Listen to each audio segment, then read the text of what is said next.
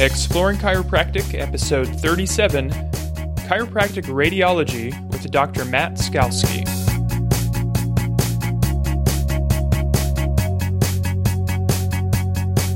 If you've enjoyed listening to Exploring Chiropractic, please consider contributing on Patreon. Patreon enables creators to receive support on a regular basis. You pledge a dollar amount of your choosing per episode or per month, and you can receive special Patreon awards like behind-the-scenes looks, sneak peeks of upcoming episodes, and the chance to ask your questions on the podcast. Please head on over to patreon.com/exploringchiro. That's patreon.com. Welcome back to Exploring Chiropractic, the only student chiropractic podcast. I'm Dr. Nathan Cashin. In this interview, we're going to talk with Dr. Matthew Skalski, who is an assistant professor of radiology and a musculoskeletal radiologist at Palmer College of Chiropractic West. He completed his DAC-BAR training, his residency in radiology at Southern California University of Health Sciences, and he completed a research fellowship at the University of Southern California Keck School of Medicine, focusing on musculoskeletal MRI. He's also a talented medical illustrator and senior editor at radiopedia.org. In his spare time, he also runs a private radiology consultation service and spends time with his wife and one-year-old child. I really hope you enjoyed this interview with Dr. Matt Skalski. I heard about you first from Melinda Novak and Savannah Shorts, because I was doing a soft little inquiry into what it would be like to do a radiology diploma at Western States and just asking them about it. And, you know, how do you like the program? Are you able to do stuff outside of school? And they're like, no, you pretty much have to devote everything. I was like, well, but I heard about this guy, he, edits for Radiopedia and he's doing all these other things and he's doing the radiology program. They said he is not the norm. He's an exception. And they're talking about you, Matt. So, oh, cool. Yeah. What makes you such an exception? I don't know. I think, all things with learning, the more you can, cross neurons and kind of bridge different interests, you kind of just build the complexity that you can pull from to access knowledge. So I try and integrate all of my hobbies when I became a radiology resident, because I knew I wouldn't be successful if I kept all of my hobbies, because I have a lot of them. I was into photography before, so that was my artistic outlet. And I kind of just transitioned that into doing more like medical illustration type things. And that kind of brought me to Radiopedia, because I uploaded a couple diagrams. The editor was like, hey, you kind of seem like you know what you're doing. We like your work. Do you want to be part of our team? And that, in those days, Radiopedia was quite small. Well, I shouldn't say quite small, but it was a lot smaller than it is now. And so I've just been with them ever since. They're a great group of people, and that actually, I think, helped me more than being a distraction, because now I had mentors, all over the world who are experts in their area, like, that I otherwise would have been inaccessible to me, like neuroradiology and abdominal radiology and stuff, because we're kind of stuck in MSK and in chiropractic, which is great, but in a radiology residency, you're responsible for all those other things, and to become, good at them, it's good to have to be able to pull from that expertise that I was able to from all of the other editors. So when you were a kid, what did you want to be when you grew up? When I was much younger, I wanted to be a bionic surgeon. I thought that was really appealing to me. That's what some survey I took when I was like 10 years old told me I should be. So I just kind of had my mind on that. That wouldn't be the Myers-Briggs? They don't go into that detail. No, I'm not sure what it was, but there was some program that everyone had to take, and it gave you like a list of things, and that was the one that stood out most to me, because it like involved travel and had made a lot of money, and it was like healthcare oriented and stuff, and I was kind of always a little bit interested in healthcare. My mom worked at the hospital as an administrator, but she's the closest thing in my family to someone in healthcare. Okay. So what is a bionic surgeon? To be honest, now that I'm looking back on it, I don't think I ever really knew. I think they do a lot of like implant type of stuff.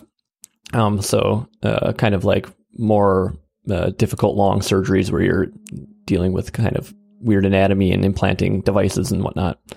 But I think the main thing was that I wanted to be like I wanted to be a physician in any case. That I think the survey when I took it, it gave me that type of physician over others just because of the long hours and travel, because I'm kind of drawn to those type of career paths, or I was previously. But then as I got older, of course, I became more interested in like work-life balance and whatnot. So, so chiropractic really made that, I don't know, that's kind of a benefit of being chiropractic, isn't it? That you get to help people who want to be helped, not people who are dying.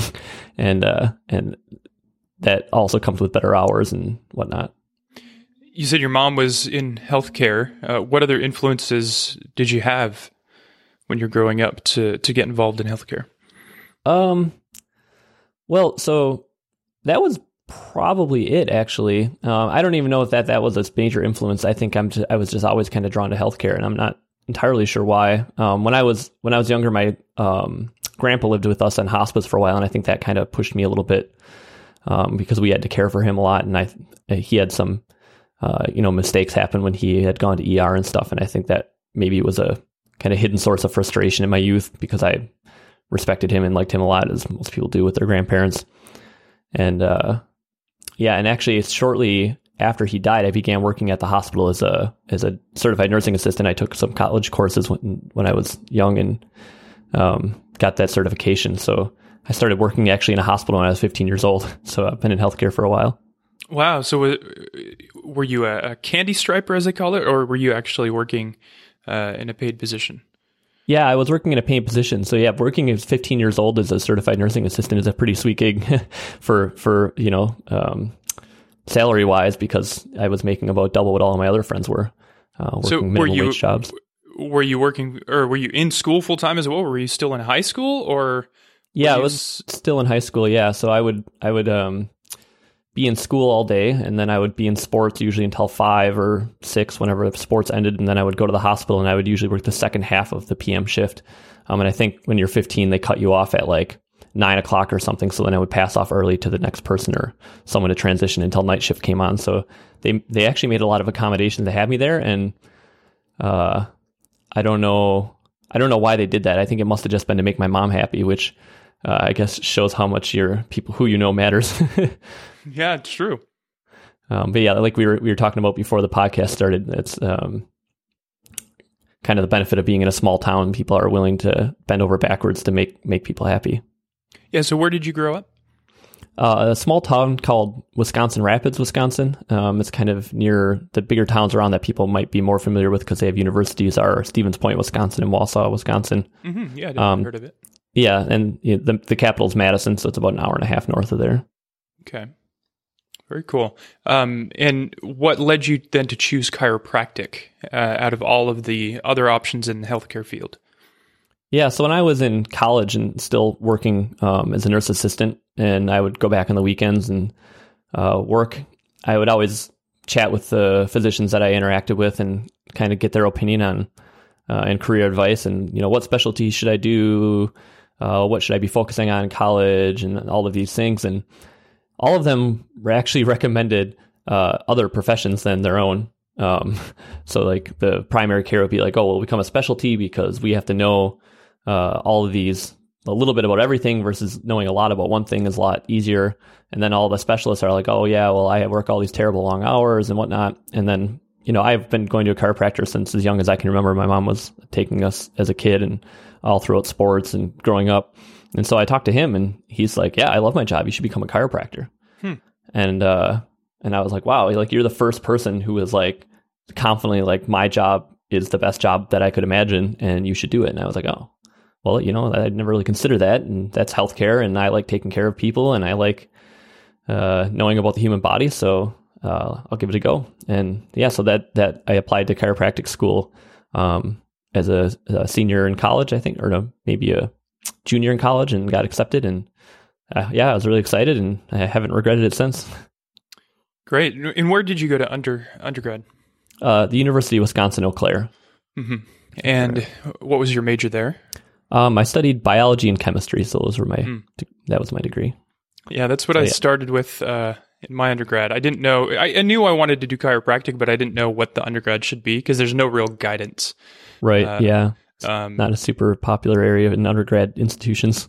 Yeah, so actually I think I started in biochem, which was a huge mistake, but I never actually took any classes that first year that were related to the major. Okay. So what did you end up studying then? Well, I started in information technology. Okay. Because I was always into technology. Explains the podcast. Yeah, it does. And realized that I hated programming. At least at the time, I thought I was really bad at it. I just couldn't understand it. I look back now and I was getting A's and B's in all of those classes, which confuses me now. And so then I switched to exercise science. Okay. Which is pretty common. It's also, I think it's the equivalent of kinesiology in a lot of universities.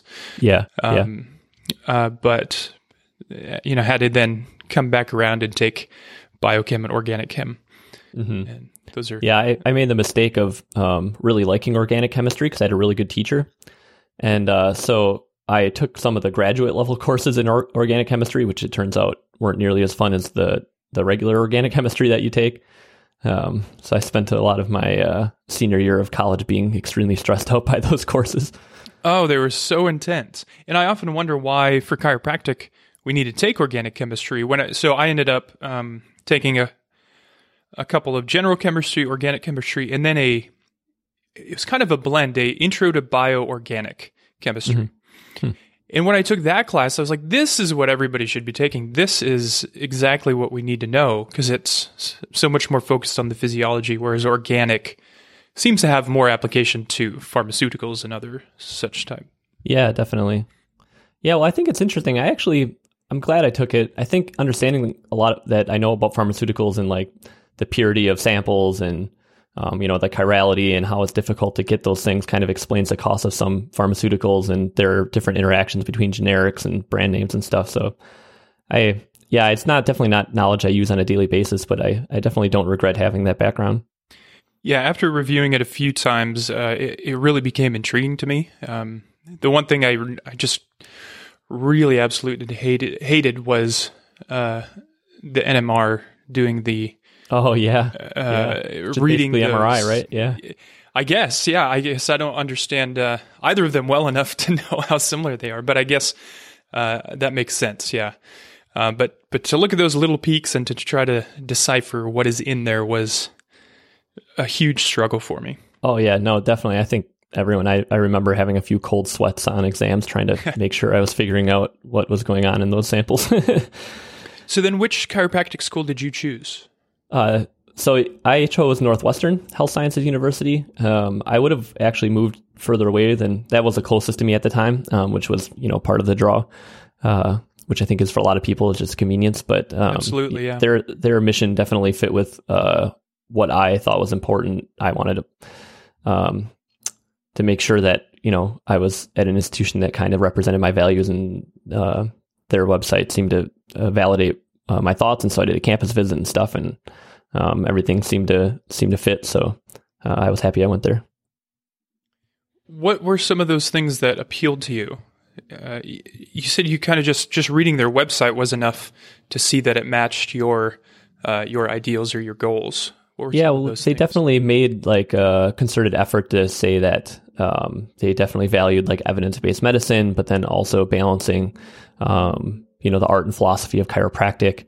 And so kind of making sure I was getting the full experience of knowing what chiropractic is all about, but then also integrating that in kind of with the 21st century evidence-based medicine model, which I think is critical for our advancement as a profession and me as a person. So those were kind of the things that I was looking for to be priorities of the institution that I was going to choose.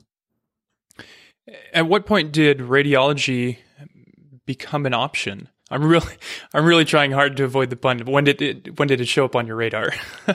Yeah, no, I'm not really sure. I think about that a lot because people ask me, and I remember as my very first radiology course, them mentioning like a residency, and at that point in time, and even almost up until the point that I was applying for residencies, I didn't even really understand what a residency was.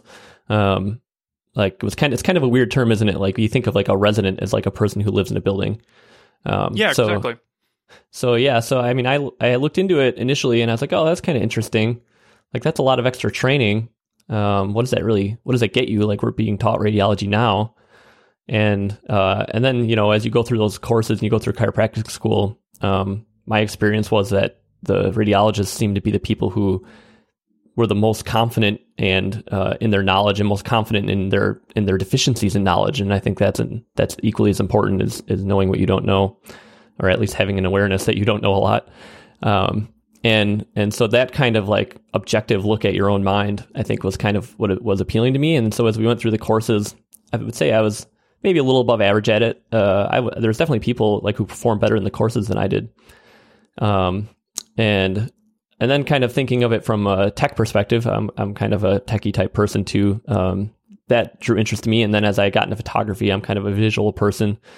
That appealed to me. And then the thought of being able to, because everything's digital now, being able to take my computer with me anywhere in the world that I want to work and being able to perform my job independent of my location was a huge draw. And so kind of looking at that work-life balance issue with the kind of more academic side of things, it just seemed like the right blend.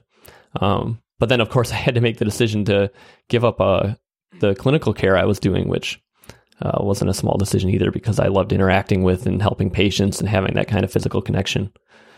So it definitely was a trade-off. Yeah, that convergence of all those different interests was really what drew me to considering it as well, and it just hasn't fit into my current life plans. Right. But the photography, the technology, and I guess in some ways, the radiology is a little more cut and dried than seeing the whole patient in front of you. Yeah, definitely. And personally, that appeals to me. I don't do very well with a lot of ambiguity. I work to get better at that. But to look at a picture and say, this is what I see, I do really like that. And as you mentioned, the digital, I've been a big fan of the tiny house movement. And sure. Partway through school, I was kind of envisioning myself with a little tiny house driving around Europe with, a computer and a good display, being able to read images from wherever I'm at, up in the mountains or traveling the world. So that definitely appeals. How much of a reality is that now? I mean, you've set up your consulting company, your digital X-ray reading. Yeah. I think that's a pretty big reality. The thing that is a little bit difficult with it is that you do actually need a diagnostic display to read images, which it turns out are not that small or lightweight. And so like I'll look at images on my laptop and stuff, but I won't generate a formal report that I'm putting my stamp of approval on unless I'm looking at a diagnostic display, because the contrast characteristics and brightness and all these different things actually make a massive difference. The students daily, when I'm reading off with them, they're come to my office and we read off the x-rays that they wrote reports on, and they're looking at my monitors and they're like, wow, like I couldn't see any of this stuff on the monitors in the lab. And so like they notice just going from one to the next that like you can see so much more. And so when you're responsible for identifying pathology in those images, you need to have that type of stuff. And so that makes you a little less portable then, because now like if I want to jet off to the weekend in Hawaii and I know I have to read some cases, I can't just like bring those monitors with me. So that's not just resolution, but that also has to do with other technical aspects like contrast. Yeah, definitely. Yeah. So like when you go to buy a diagnostic display, like the minimum you're going to spend is over $1,000 for one display. And part of that is because they have different quality control standards, but they're also much brighter. So like my consumer grade displays, I think, go up to like a standard consumer grade display maybe goes up to 300 lumens, but a diagnostic display often goes up to 700 or 900 lumens, and that extra brightness allows them to display more shades of gray and things like that. So, and then be able to identify things in darker areas without window leveling, because people think they can window level to see all of the different darknesses on the image, but that's not necessarily the case. Yeah, that's interesting. I've been curious with the consumer technology that's becoming so much more advanced. I have a big 27-inch iMac in front of me now. The new version is a 5K display. There's talk about them coming out with an 8K display. So the resolution is there, but that still wouldn't be enough to be diagnostic quality. Right. Yeah. I mean, certainly like there's a spectrum, right? So like those are probably pretty good, maybe approaching like where you could read an image and make a confident diagnosis. But having the quality control that's mandated by like medical grade displays is something I think is important. I definitely, I look at images on consumer grade displays a lot, and more professional ones. So like I have some Dell, like graphic design monitors that I spent a lot of money on, but definitely not nearly as much as a medical grade display. And those I think are probably pretty good. But they're a little bit brighter too then. So I'm not sure what the specifications on Mac are, but yeah, putting them side by side would definitely, be the test. I read one article where they had radiologists looking at cases on different images, and some of them actually preferred looking at them on the cheaper images because they were so much more contrasty, because the consumer grade displays kind of force black, right? So like when you're watching a movie, right, you want the black areas to be black and whatnot. And so, but you lose the detail then once you force those shades and you force that contrast with like the pixel pitch and whatnot. So even though the images look more contrasty, maybe like a fracture stands out, then the more subtle things maybe don't stand out. So there's a trade-off. Okay. It's interesting to me, though, that we then sit down for our board exams and either have 30 to 40-year-old images, films up in front of us, or we sit in front of, the budget, mass-produced Dell computers to take those exams. Yeah. It's funny because the hard copy X-rays, those like the old analog films are the reference, are the standard for comparison. So like the best displays are trying to like make the images look as good as hard copy X-rays did. So the difference then is that the acquisition of the image is different. So like when you're taking a digital image, you have better you have a lot more data that you can manipulate to create an image that looks different than you would get with an analog. So there's that side of it. And so a lot of people prefer looking at digital images because we can maintain contrast in like soft tissues and bone, versus an analog, right? It's all purely density based, and our film contrast curve can't necessarily expose soft tissues as well as bone equally, whereas we can do that in digital. So for that reason, digital is a lot better. But for the actual like display of the image, the hard copy film is still actually pretty amazing. Yeah, the resolution is, I guess, nearly infinite. Yeah. Depending on how you measure that. Now, everything's going digital now. I see more and more people on Facebook, chiropractors, saying they're getting rid of their analog equipment. Most of them are just getting rid of X-ray in the office, just altogether, and sending them out to. Yeah, it's expensive to maintain that equipment. Yeah, in one of the benefits that is touted is that digital imaging reduces exposure to radiation.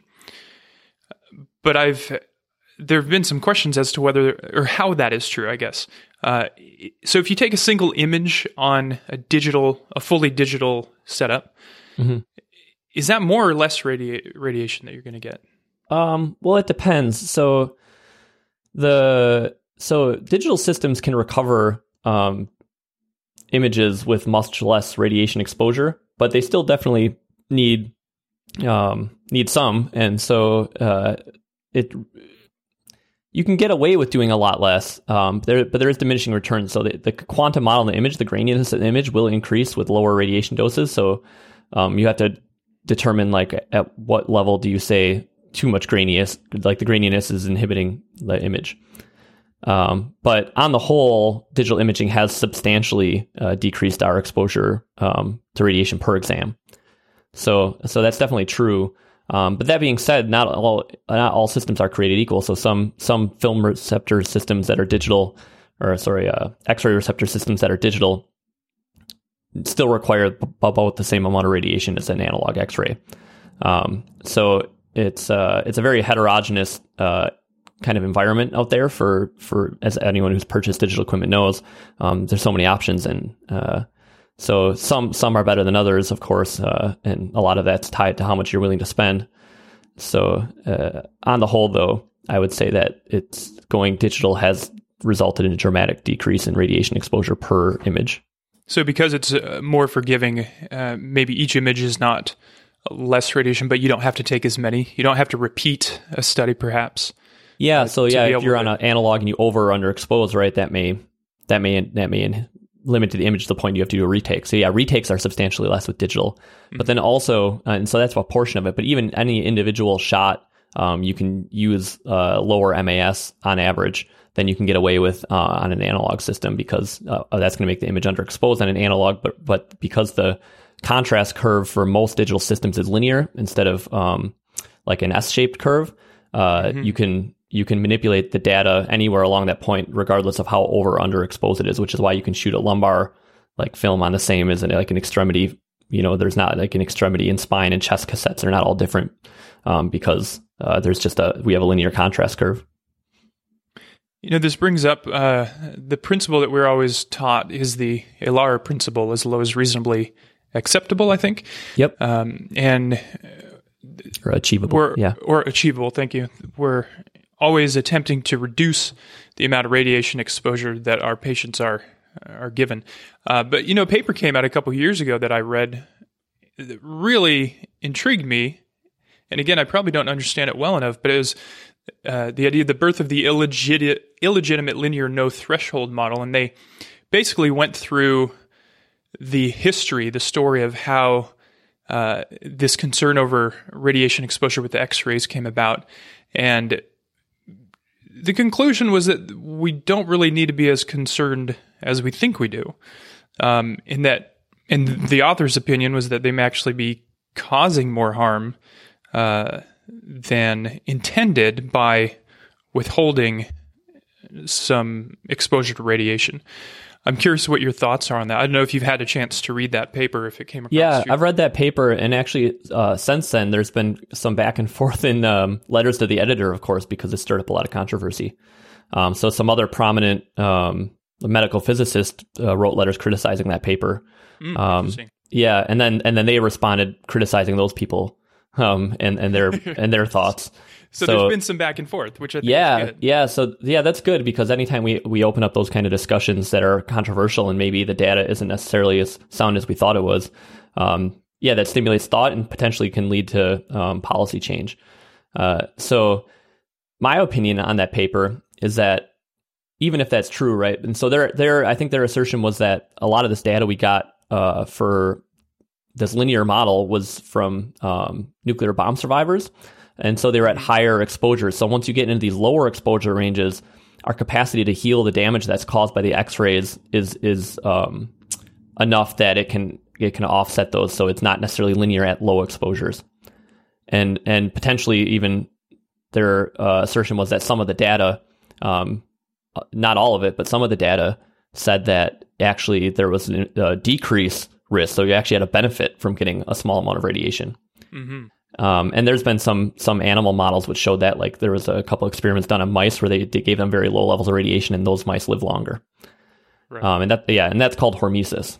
But as from a public policy standpoint, when you're ionizing someone, you can't really establish a safe threshold because there isn't a clear threshold. So when there's not a clear threshold, then no threshold is really safe. So I think even if they're right, even if the small amounts of radiation don't harm us or even make us better, perhaps that's not a good public health policy because then where do you establish your cutoff? So like how many CT exams does it take to pass that threshold or something?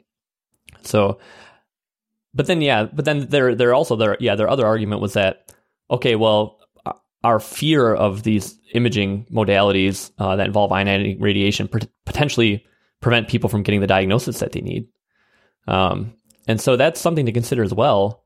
If I were going to play devil's advocate, then I would say, well, yeah, but also when you perform more imaging studies on people, you lead to more unnecessary follow-up. So, if we're not being very objective and withholding unneeded exams, then we're potentially performing exams.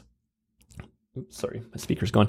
Performing exams that are going to lead to unnecessary follow-up. So if I have an incidental finding, for example, that I'm not necessarily sure what it is, potentially is something bad, then I have to order additional imaging, and that may not benefit the patient. And especially if that initial exam wasn't warranted, then that's something that's actually harming the patient. And the other side of that argument too is that people often will attribute findings on X-rays to their symptoms, and there's not a good correlation between symptomatology and imaging appearances. And I think one of the papers you sent me and talked about that is that there's this thing called diagnosis labeling, where people see a finding and they say, okay, that's the cause of my pain, and then that pushes them towards surgery or some other type of unnecessary intervention. Right. So this is something that's been, I've seen multiple articles come out. I think the one I sent or one I'm looking at now is from the British Medical Journal. And the title is, "It's Time to Stop Causing Harm with Inappropriate Imaging for Low Back Pain." And this applies so much to chiropractic because it was the practice of so many chiropractors, and some still, to image every patient that would walk in their door. But it's not just chiropractors. I did a stint in the VA hospital, and the patients could not come to the chiropractor unless they had an X-ray image within the past 2 years of their spine. And you can definitely see that. On the one hand, it was really awesome for me as a student to be able to look at so many images, because I don't think we get enough opportunity to do that. But I definitely saw patients come in who would say, "Oh yeah, oh gosh, yeah, my back looks bad." I'm like, "No, actually, it looks pretty normal. You're just looking at it and you think it looks bad because that explains things." Right. Yeah, and it's definitely, like, being a radiologist, like, it's a kind of a persistent frustration of mine that I have to navigate the situation where I have a finding that I'm not necessarily sure what to do with. Maybe it's kind of like a finding that I don't know if it's real or if it's an artifact, or maybe it's a real finding that I don't know if it's clinically significant because I don't have the patient in front of me, and all of these things. And then, so, like, what do I do with it? So I have to choose what I want to say about it. So, like, what do I think this is? What's my differential?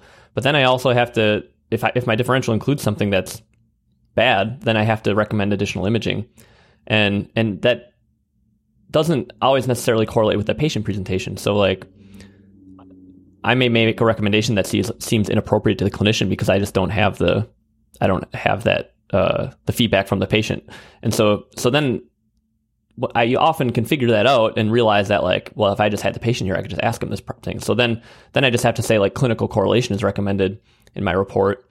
But that isn't always necessarily clear either. Then, so like sometimes I'll say, like, clinical correlation is recommended for this finding, but if the person reading that isn't necessarily sure what those differentials are or what they mean for the patient, then they're like, well, what do you mean? Like, what do you mean clinically correlate? Like, how am I supposed to, like, it's not clear, So, right.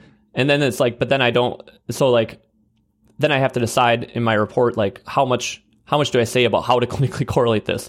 Because I definitely don't want to be patronizing. Like, these are smart, educated people who are good at their job, and I don't want to, like, tell them, like, oh, well, you should be doing this when they know that, because then I just kind of look like arrogant or something.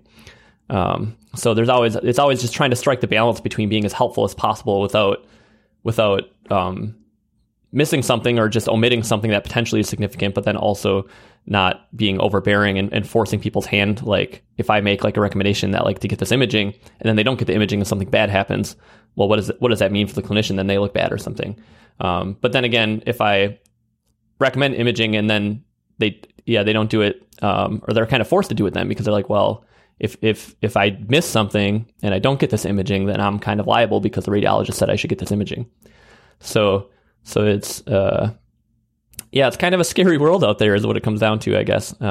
It really is a tough balance, because I think you're right that a lot of chiropractors are very confident. They just need that, that qualified chiropractic radiologist to confirm their suspicions. But then I think a lot of chiropractors rely on the chiropractic radiologist. They look at the image and they say, something doesn't look right, but I have no idea what it is. And so I'm not even going to guess. I'm just going to lean on you to make that decision for me.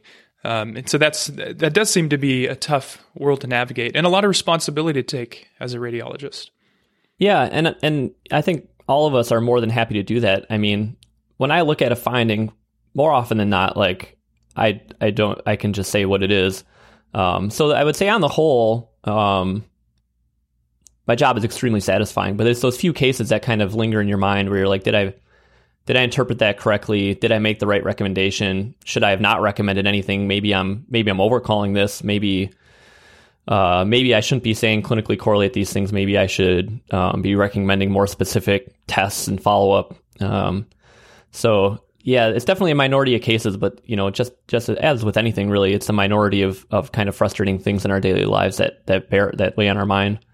But yeah, on the whole, like, I would say, going through the training that chiropractic radiologists go through, we come out the other side feeling fairly objective and confident about interpreting images, especially of the spine and extremities, which are our specialty. And yeah, it's a very satisfying thing to be able to have someone send you a film and be uncertain, or have the patient be uncertain, and kind of either put their mind at ease if it's a benign finding, hopefully, but then if not, making sure that they're having whatever finding is present on the film be managed as evidence-based and quickly as possible. For those who are in school now that may be listening to this, are there any recommendations you can give for making that decision to image, as well as look for further imaging when necessary? Yeah. So, I mean, ultimately, any imaging should be obtained with the intention of potentially changing the patient's care. So the ideal solution for patients is, if they have imaging, that it doesn't change their care, because that means nothing's really that bad. So when we get imaging and it's negative, like, that's good for the patient. But we definitely shouldn't be ordering imaging when we're looking for something out of interest, but not necessarily out of saying, well, this exam could potentially push us to do something different. So that's kind of the ultimate question we have to ask ourselves, because sometimes, like, I'll be looking at an X-ray and they'll have some pathology, but if I can diagnose that pathology on the X-ray, I don't necessarily need the advanced imaging, because advanced imaging, although it will give me more information about that pathology, is not necessarily going to change the treatment of it. So, yeah, so basically it just comes down to, when you're ordering an exam, like, what am I expecting to learn, and could this push me in a different direction? If the answer is no, then it's probably not a warranted exam. And if the answer is yes, like, potentially it is. So, like, if you're just looking for osteophytes, right, like, how often have osteophytes changed your pattern of care? Because if you see them in a certain location versus another, you could make the argument, well, that's going to push you where to adjust, but hopefully people are adjusting on what they find via their physical exam and palpation, and not what they see on the image. So I don't think we should be adjusting based on where we find osteophytes. It's my opinion. And so in those cases, the imaging doesn't really have the potential to change care, because you're gonna treat what you find with your hands, not with your eyes. So interesting. I had a patient recently, and I do locum work, so I fill in different clinics. So this isn't my patient, but so it was the first time I was seeing them, and healthy in general. They were just complaining of headaches and some stiffness, and palpating their neck. It was very stiff. I mean, probably one of the stiffer necks that I've felt. Sure. And I was curious. So I asked, have you ever had images?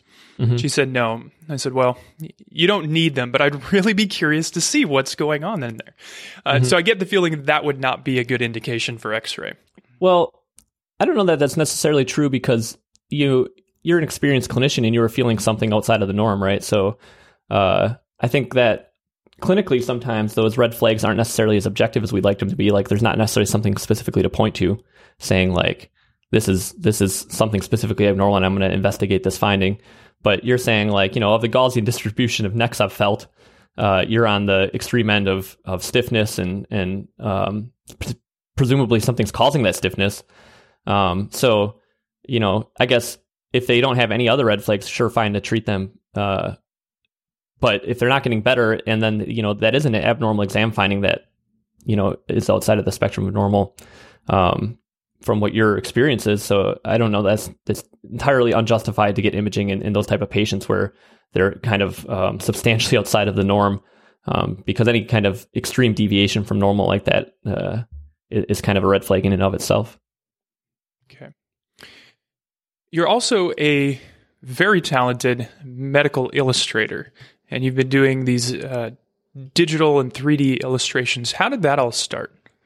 Thanks. Yeah, it kind of started out of a necessity of having an artistic outlet in residency. So my first year in residency, it's kind of grueling overall, but your first year is especially bad because you kind of have to be beaten down before you can be built back up. And part of the things that I think everyone has when they're feeling like they're incompetent or somehow otherwise deficient, is they have outlets, right? So, like, whether that be social or artistic or whatnot, and mine tends to be artistic.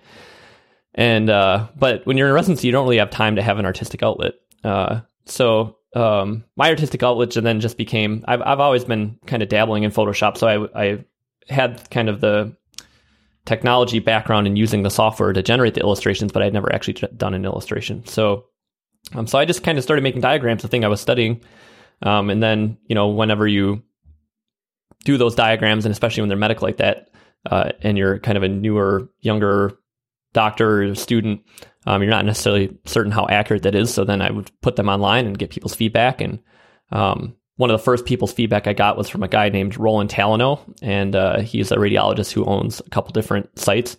And he was like, "Oh, like, you know how to make diagrams? That's really cool. I wonder if you could do a diagram like this." And then he sends me some crazy like Netter style diagram when I had just sent like a line diagram. And then, so me being the person I am, I was like, well, that's like crazy, but I can't do that. No, but maybe I could. So let me try and figure it out.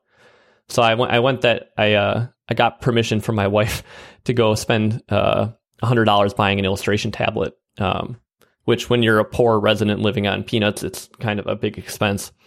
But I got it and started playing around with it and realized, I can't paint that well now, but maybe I could with some practice. So and with anything, like a small amount of time investment over a long period of time results in quite a substantial change in your skill level. So, so just over the years, I've kind of honed the craft and still like learning massive amounts all the time about illustration. But it just kind of all came out of having to need an artistic outlet, and then kind of getting then the social interaction and benefit of interacting with people who are using and requesting diagrams.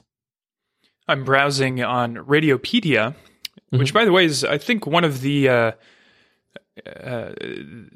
greatest resources for students as well as clinicians on all things radiology, and it has grown over the years. I first heard about it when I was in school, and now it's really become useful. And for the listeners, you can go and look up Dr. Skalski's profile there and find all of the images. One here on diffuse axonal injury, one on a diagram of the talus. Really high quality, and they do resemble Netter's illustrations. Yeah, thanks. Yeah, whenever I get compared to Netter, it's kind of like butterflies, when you're someone that you look to as like an idol almost, like, every person goes through school and uses that textbook. And we just kind of, and that's the standard reference. Like, we don't even think about it. It's like, oh, I need to look up a piece of anatomy. Let's go look at Netter, And so to be compared to that level of success and esteem is very flattering. Certainly my body of work just pales in comparison to his, and I'm not sure it will ever be as big as his because he was a full-time illustrator for the majority of his life. But even just the artistic side of it, he was a great artist. And and it's interesting because I don't really consider myself an artist per se. I know a lot of people would say I am, and I guess at some level I have to accept that I am because I am making art. But there's a difference. Someone made a quote to me once, and I'm trying to remember it now, is that there is a difference between being an artist and being or an artisan and being a craftsman, right? So a craftsman is extremely good at what they do, but they're not necessarily creating something new or conveying an idea that hasn't been thought before. And that's artistry, I think. So I think a lot of what I do is I'm really good at moving pixels around in Photoshop. And I think that's part of the craftsman. Like, I'm very good at the craft of Photoshop. And every once in a while I'll have an artistic thought and I'll do something artistic with a medical diagram. But on the whole, I feel like I'm really just being a craftsman. I'm mastering a software and I'm using it to convey anatomy. And anatomy, anatomy is anatomy. It's not a lot of room for artistic interpretation. And so I think the majority of what I do is being a craftsman. It's not necessarily being an artist, but definitely having the ability to determine lighting and color, because obviously color I use liberally in illustrations like cartilage isn't blue. And I always make it blue so it stands out next to the bone, because cartilage is actually not that different color from bone, and things like that. So yeah, there's definitely an artistic component to what I do. And it's flattering for people to appreciate the artistry of my work. but it is kind of interesting when you're just doing it for kind of these utilitarian purposes. Like, I want to teach this piece of anatomy. I'm going to make a diagram to show it. My mindset going into it isn't that artistic, but the artistry just kind of happens by the nature of what it is. Well, much of it is utilitarian, but some of it is just downright fun. And yeah, for sure. I did browse a little bit just for your name and came across a little Etsy shop. Do you mind if I mention that? Oh yeah, go ahead. And you've got some illustrations here of stormtrooper X-rays, and other illustrations of baby announcements, which very anatomically correct. Oh, so thanks. I think that one's very very fun as well. But not only that, I remember about a month ago, or I guess we're still in April, the beginning of the month, Radiopedia had an article, and I have to imagine that you were involved in this. Yeah. You're talking about the April Fool's joke, yeah? Yeah, the April Fool's joke. The internet is going crazy over these Apple Eye X-rays. Yeah, so when I started with Radiopedia, because of my Photoshop skills, they kind of they had done 1 year previously of the April Fool's joke, which they actually got me on, embarrassingly. I'm very gullible. They kind of asked me like, "Hey, you want to do the April Fool's this year?" And I think at that point it wasn't quite so huge as it is now. So I whipped something up, and then it was really popular. And of course, there was dialogue that happens, and people are like, "Okay, change this, do this." And when those people are like world-renowned experts in their field, it tends to be pretty convincing. But yeah, these Apple Eye X-ray ones was interesting. I didn't have a lot of time this year because we just had a baby, and I kind of put it off the last congratulations. minute. Oh, thank you. Yeah, so I was trying to think of things I could do quickly with minimal time investment. And I was like, well, I could just add a piece of hardware on imaging. And so we kind of brainstorming what to do. And I don't know if you've seen the show Black Mirror, but they have an episode where they have eye implants and they can play back their lives and stuff, and it becomes controversial. And so they kind of tackled that concept. And I was like, well, like, let's make people think this is real. And so we're like, well, how could we make this funny? Because it should ultimately, like, people should get a laugh out of this. So like, yeah, well, let's slap an Apple logo on it. Like, it's a pretty recognizable thing, and satire is protected under copyright. So then we previously, when we had done them, we upload that, we do a case that's just like here's a case study. Look at this image. It's an interesting case that we can learn from.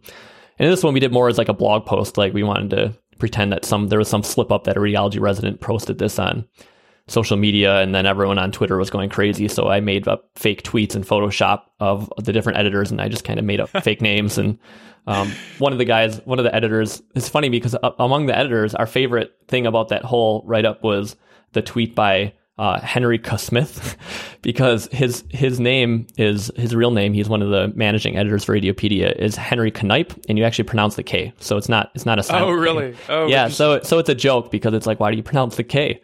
And so I just made it Smith, just the joke, and everyone got a kick out of that. So it's pretty fun. This year, I think we only got like 500,000 hits on Facebook this year, which sounds like a lot, but last year we got over 5 million. Really? Yeah.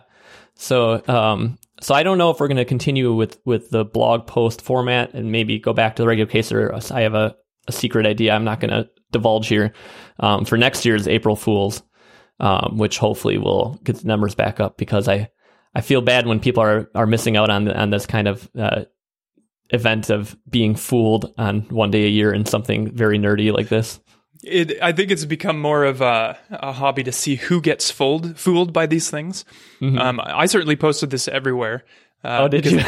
Well, I mean, I'm a huge Apple fan. Sure. My wife gets on me all the time. And anything with Apple and X-ray, I mean, I'm going to click on it. And it's a nod to the real story back probably 3 or 4 years ago, when Apple's new iPhone, I believe it was I want to say it was like the Model 4S, that was found in a bar. And so photos were posted of it. This is the new design, and this is all the tech specs. I remember that, yeah. But also, it is really fun with all the names. You've got Frank Glioblasman. Yeah, glioblastoma. He's a neuroradiologist. Yeah. Mm-hmm. Andrea Dicom, the imaging reading software that you can get. Yeah. Jeremy Jejunum. Yeah. He's a peds radiologist, so he does a lot of abdominal stuff. And you got tweeted by Donald Trump, apparently. Yeah. We the most famous bad tweeter of all time, so you had to throw that in there. Yeah, that was really hilarious. Thanks. Yeah, I was the first tweet I think in that blog, and it's my name. It says Matthew Sealskin because Apple corrects Skalski to Sealskin. So. Oh, I was wondering what that was about. Yeah. Yeah. That's why that one is because oftentimes when my wife sends me something from her phone or iPad, she'll say like sign it off Melissa Skalski, and it always gets changed to Melissa Sealskin. Sealskin. Well, that's great. It's a good inside joke there. Yeah, I don't know if you saw last year's April Fools. We got a little bit of kickback from, especially me, from chiropractors because it was criticizing the paleo diet, which was kind of the point of it. We wanted the rage, so we got it.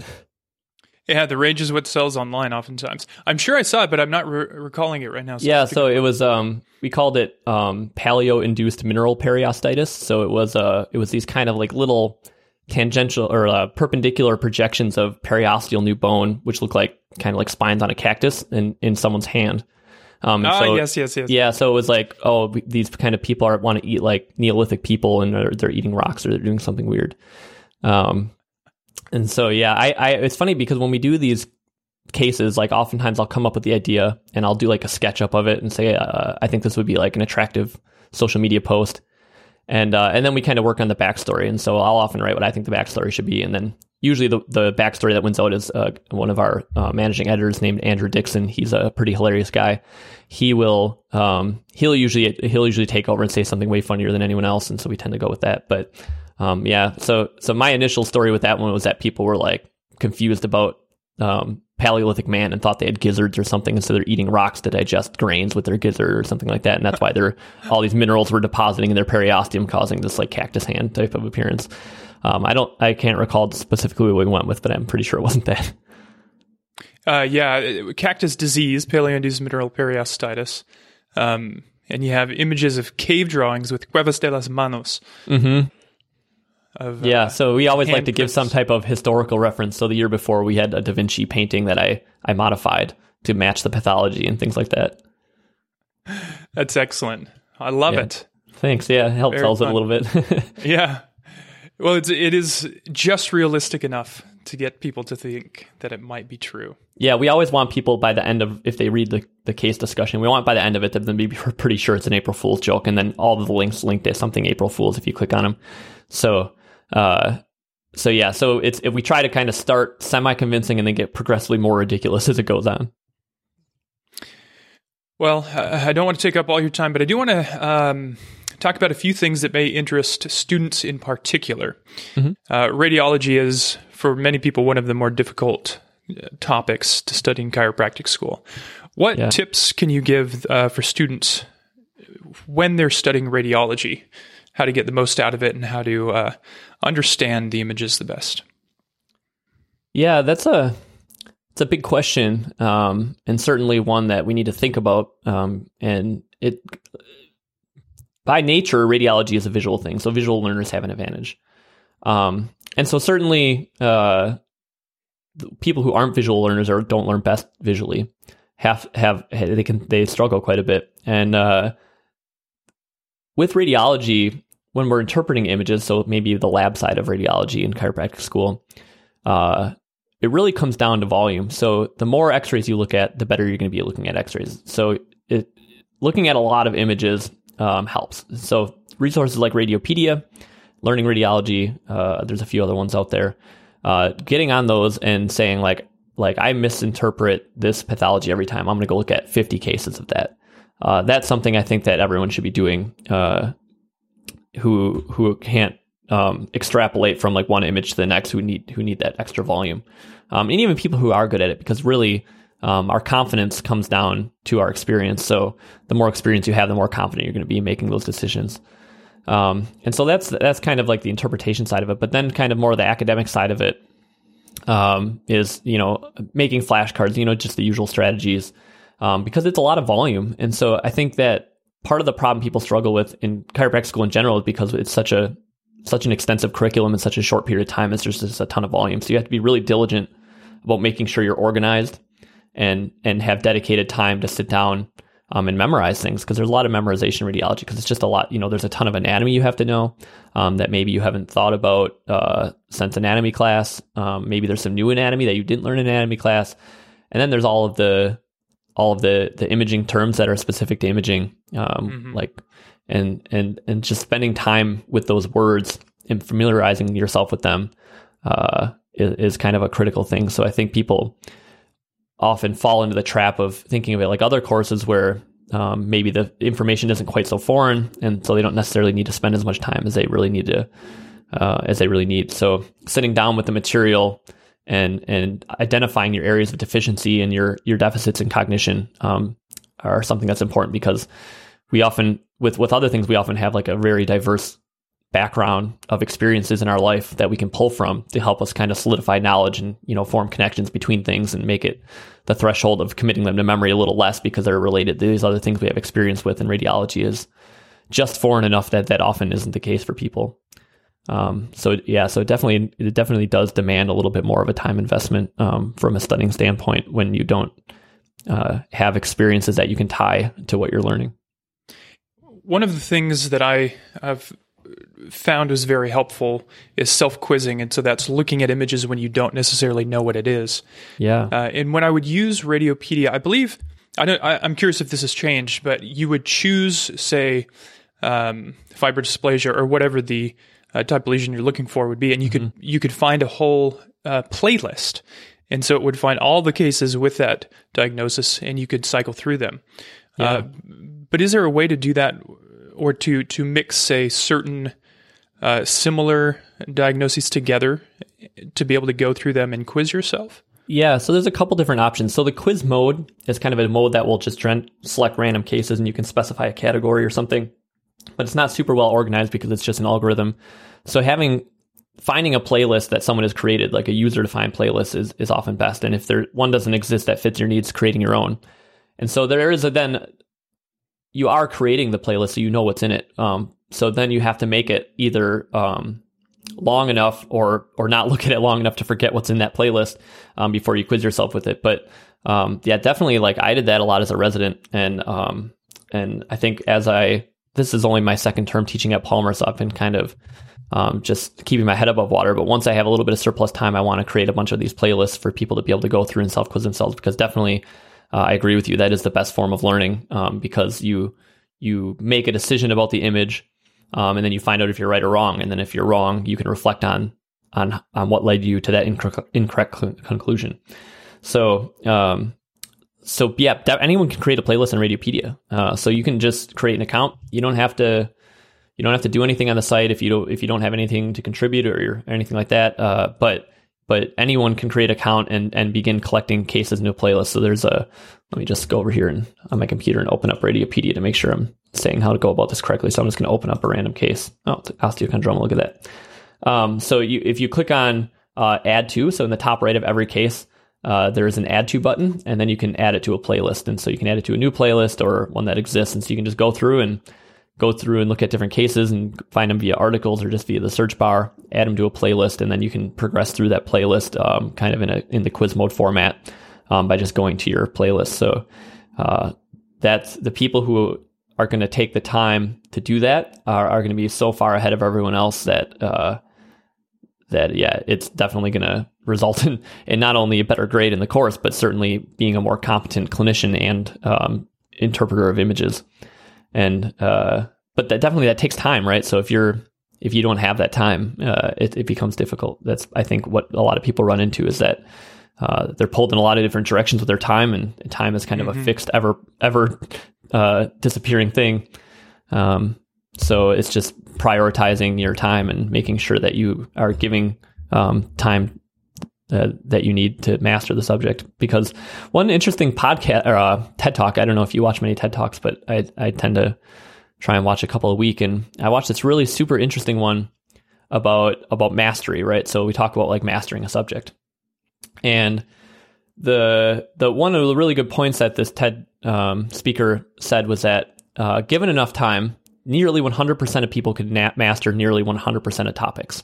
So like math, for example, was the example he gave. Like, people think I'm either good at math or I'm not good at math, and I have no potential to master this. But If you think of like language, for example, and reading and writing, in the early like 19th century, if you would have asked someone like, what percentage of people do you think can learn to read? Like they would have said like maybe 10%, like reading was a rare thing.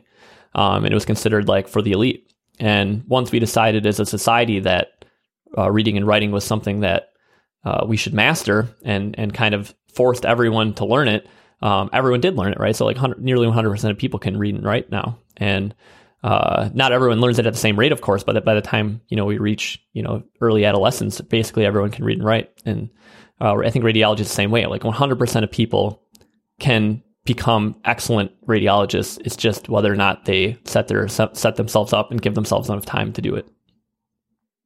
Dr. Skalski, for those students who may be interested in radiology, any words of advice to them pursuing that diplomate or the residency training? Yeah. So, the main thing of people the advice I give people who want to pursue radiology is, you have to be passionate about it. You can't so your motivation for doing it has to be that you're passionate about radiology, and you have to want it bad enough that you're willing to make sacrifices for it, because it is a big sacrifice. It requires so much of your time for such an extended period of time, more than chiropractic school, that you kind of have to push aside other priorities. So your priority can't be elsewhere. So you can't have like family priorities or these other things distracting you, because the time that is required just won't be there. You have to, it's just like we were just talking about, it really comes down to time. And so if you are passionate about enough to make the sacrifice of time, then definitely pursue it. And you're going to have to move for most places, unless your school has a residency program. And so often part of that dedication has to be willing to relocate. And some places that's easier than others. Moving to LA from being a Midwestern kid wasn't easy for me because my cost of living went up dramatically, and my income as a resident wasn't dramatically higher. So there are other sacrifices even besides time that need to be considered. So, but yeah, if you look at those things and say I'm willing to make that sacrifice, then yeah, you're passionate enough and you can be successful, I think. So that's my main thing, is just having a little self-reflection in where your priorities are and what's your ultimate goal. So like if you do going into radiology residency, if your ultimate goal is like sports chiropractic, well, maybe you would be better served by a sports chiropractic residency, because certainly the sports residents where I did my residency did rotations with us, so they got a fair amount of imaging. So I think just knowing what your priorities are, where do you see yourself in 5 to 10 years, and being very objective about what your goals in life are, is going to be the most important thing. But then, so say you decide to pursue it, what's the next step? Well, making sure you've mastered what you cover in chiropractic school, because you have to have that base level of knowledge going into residency, because you're going to be responsible for teaching chiropractic students, among other things, or interpreting images and things like that. So preparing for interviews is something that's important, making sure that all of the knowledge you gain in chiropractic school is working knowledge, and making sure that you're presenting yourself in a way that you convey that passion when you're in your interview process, I think are all important things. And I should have brought it up earlier, but you not only did your residency in Southern California, but you also did a 1-year research fellowship at the University of Southern California. Yeah. Yeah. So when you start your residency at SCU, you also begin a rotation for 4 hours every Friday at the LA County Hospital, which is staffed by USC radiologists. And that's an amazing experience, because you get to spend 4 hours in a hospital in a working reading room, watching them interpret everything from the rheumatology clinic to the ER, orthopedic, post-surgical follow-up. And so you get this extremely rich experience. And I think that's one of the benefits of the residency there, that maybe isn't necessarily the experience that you get at all the residencies. Certainly all residencies have their strengths and weaknesses, but that is like a huge unparalleled strength in that residency. And I was fortunate enough in my time in that rotation to get to know some of the radiologists there, And because of my medical illustration background, they wanted to involve me in some of the research they did, and that kind of just led to those relationships kind of blossoming. And through those relationships, I was able to secure a research fellowship position there. Which was a year long, so it was like all musculoskeletal MRI, and I was then at the Keck hospital instead of the county hospital for the most part. It was an unpaid position, unfortunately, so I had to live a year without salary, which I was fortunate enough to be able to do because my wife's a saint. But yeah, so that was a really good experience. Definitely improved my ability to interpret musculoskeletal MRI, and all MRI for that matter. And then also, having a better understanding of procedures, the different decision-making process for different surgeries, because as part of that fellowship, you do rotations, not necessarily rotations, but you have conferences with other specialties. So every Tuesday morning, we would have this thing called tumor board, where we'd get together with the orthopedic oncologists and the med oncologists and the radiation oncologists and all of this big heterogeneous group of people and discuss the challenging cases that week, what the surgical approaches were, what different diagnostic methods need to be done pre-surgically, all of these kind of different considerations. How are they going to be radiated afterwards? What complications are going to be expected? What are the goals of treatment? All of these things that aren't necessarily something that we think about in chiropractic a lot, but often our patients are thinking about it. And I think that definitely improved my ability to have those conversations. If my sources are correct, this fellowship that you did, this was the first time there's been a chiropractic radiologist in that position. Is that right? At that institution, yeah. There's been a number of chiropractic radiologists who did a fellowship in San Diego with Donald Resnick at UC San Diego. Mm-hmm. And so certainly I'm not the first person to do this. I don't know how similar my experience was to theirs or how different. But it's definitely not a common thing. Only a tiny percentage of even DAC bars, which are a small field to begin with, have done this. The more common fellowship that DAC bars do is an ultrasound fellowship. So there's some formal ultrasound fellowships, like at Logan Chiropractic College. It's where you spend a year, instead of doing MRI, you're doing ultrasound. And so I think that's probably a little bit more relevant to the daily practice of a chiropractor, because ultrasound is more accessible, it's cheaper, right? So an ultrasound unit is going to run you like $20,000 to $30,000 for a musculoskeletal unit versus, multi-million dollars for an MRI.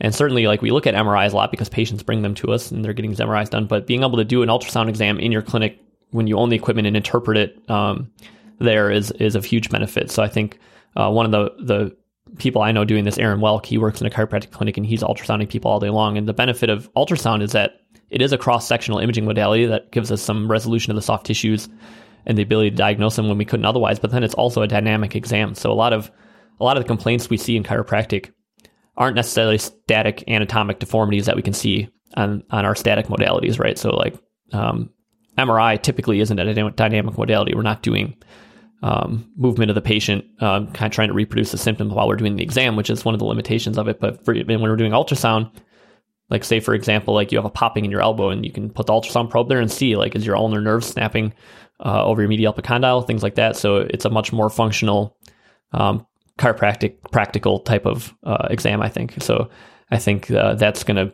become, as we move forward, probably a very popular thing within the DAC bar community, and chiropractic as a whole is using diagnostic ultrasound to help our patients and figure out what's going on with them.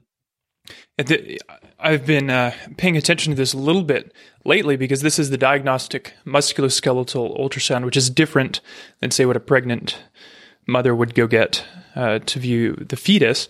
But it's being used more widely. The Olympics now, I think they just came out with the paper where they're using it, the Olympic team. And recently saw a couple devices that you can just buy online and connect to your phone. And so you not sure if that's diagnostic quality, but again, just the portability of it. So you can have this mobile device that pairs with your cell phone or iPad, and you can view the image right there as you're working with the patient. Yeah, certainly the portability of ultrasound is of huge benefit for sideline diagnosis, bedside diagnosis, or just in your clinic. And I know there are some limitations to those more kind of iPhone hookup units. I'm not sure all of what those are. I'm not a fellowship trained sonographer like some of my colleagues are, who could speak to that more thoroughly than I could. But definitely, those things are out there and presumably are being used. And I'm not sure exactly what the musculoskeletal applications are for it or how good they are.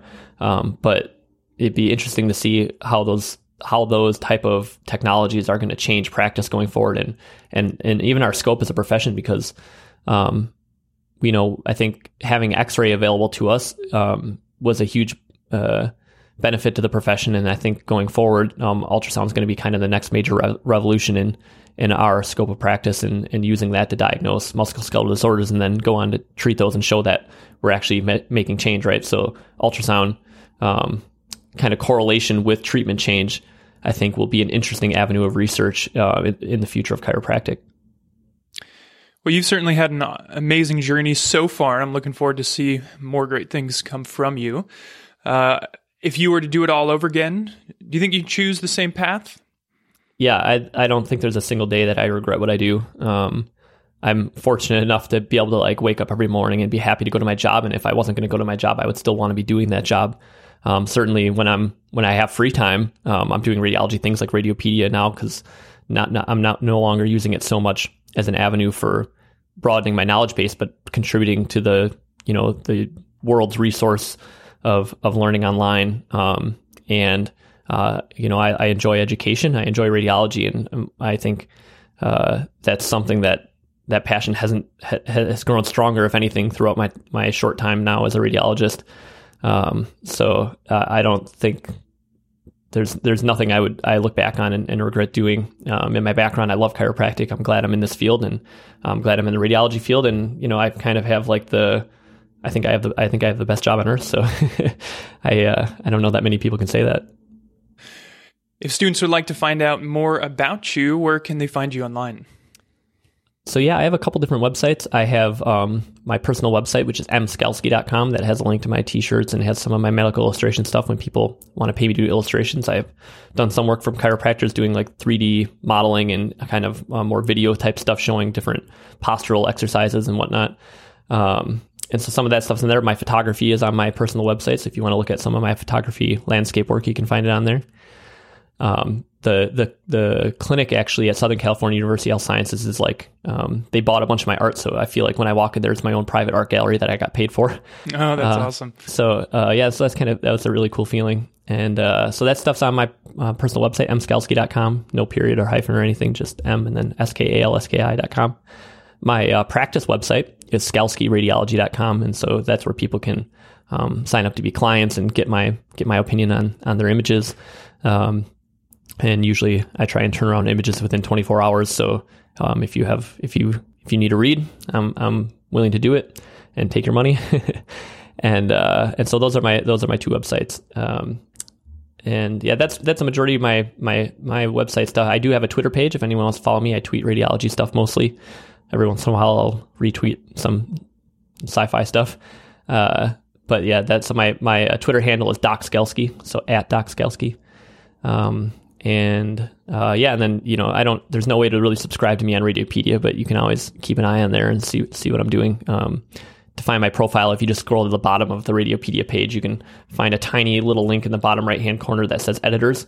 And so if you click on there, I'm one of the one of the senior editors for the site. So I'm in the fourth row down. So then if you go to view my profile, you can see the cases I've submitted, the illustrations I've done. So yeah, that's my presence online. It's been great talking to you. I'll have links to all of those places to find you in the show notes so that students can start following you and learn more about radiology. It's been a pleasure chatting with you. Oh yeah, thanks so much. It's been great.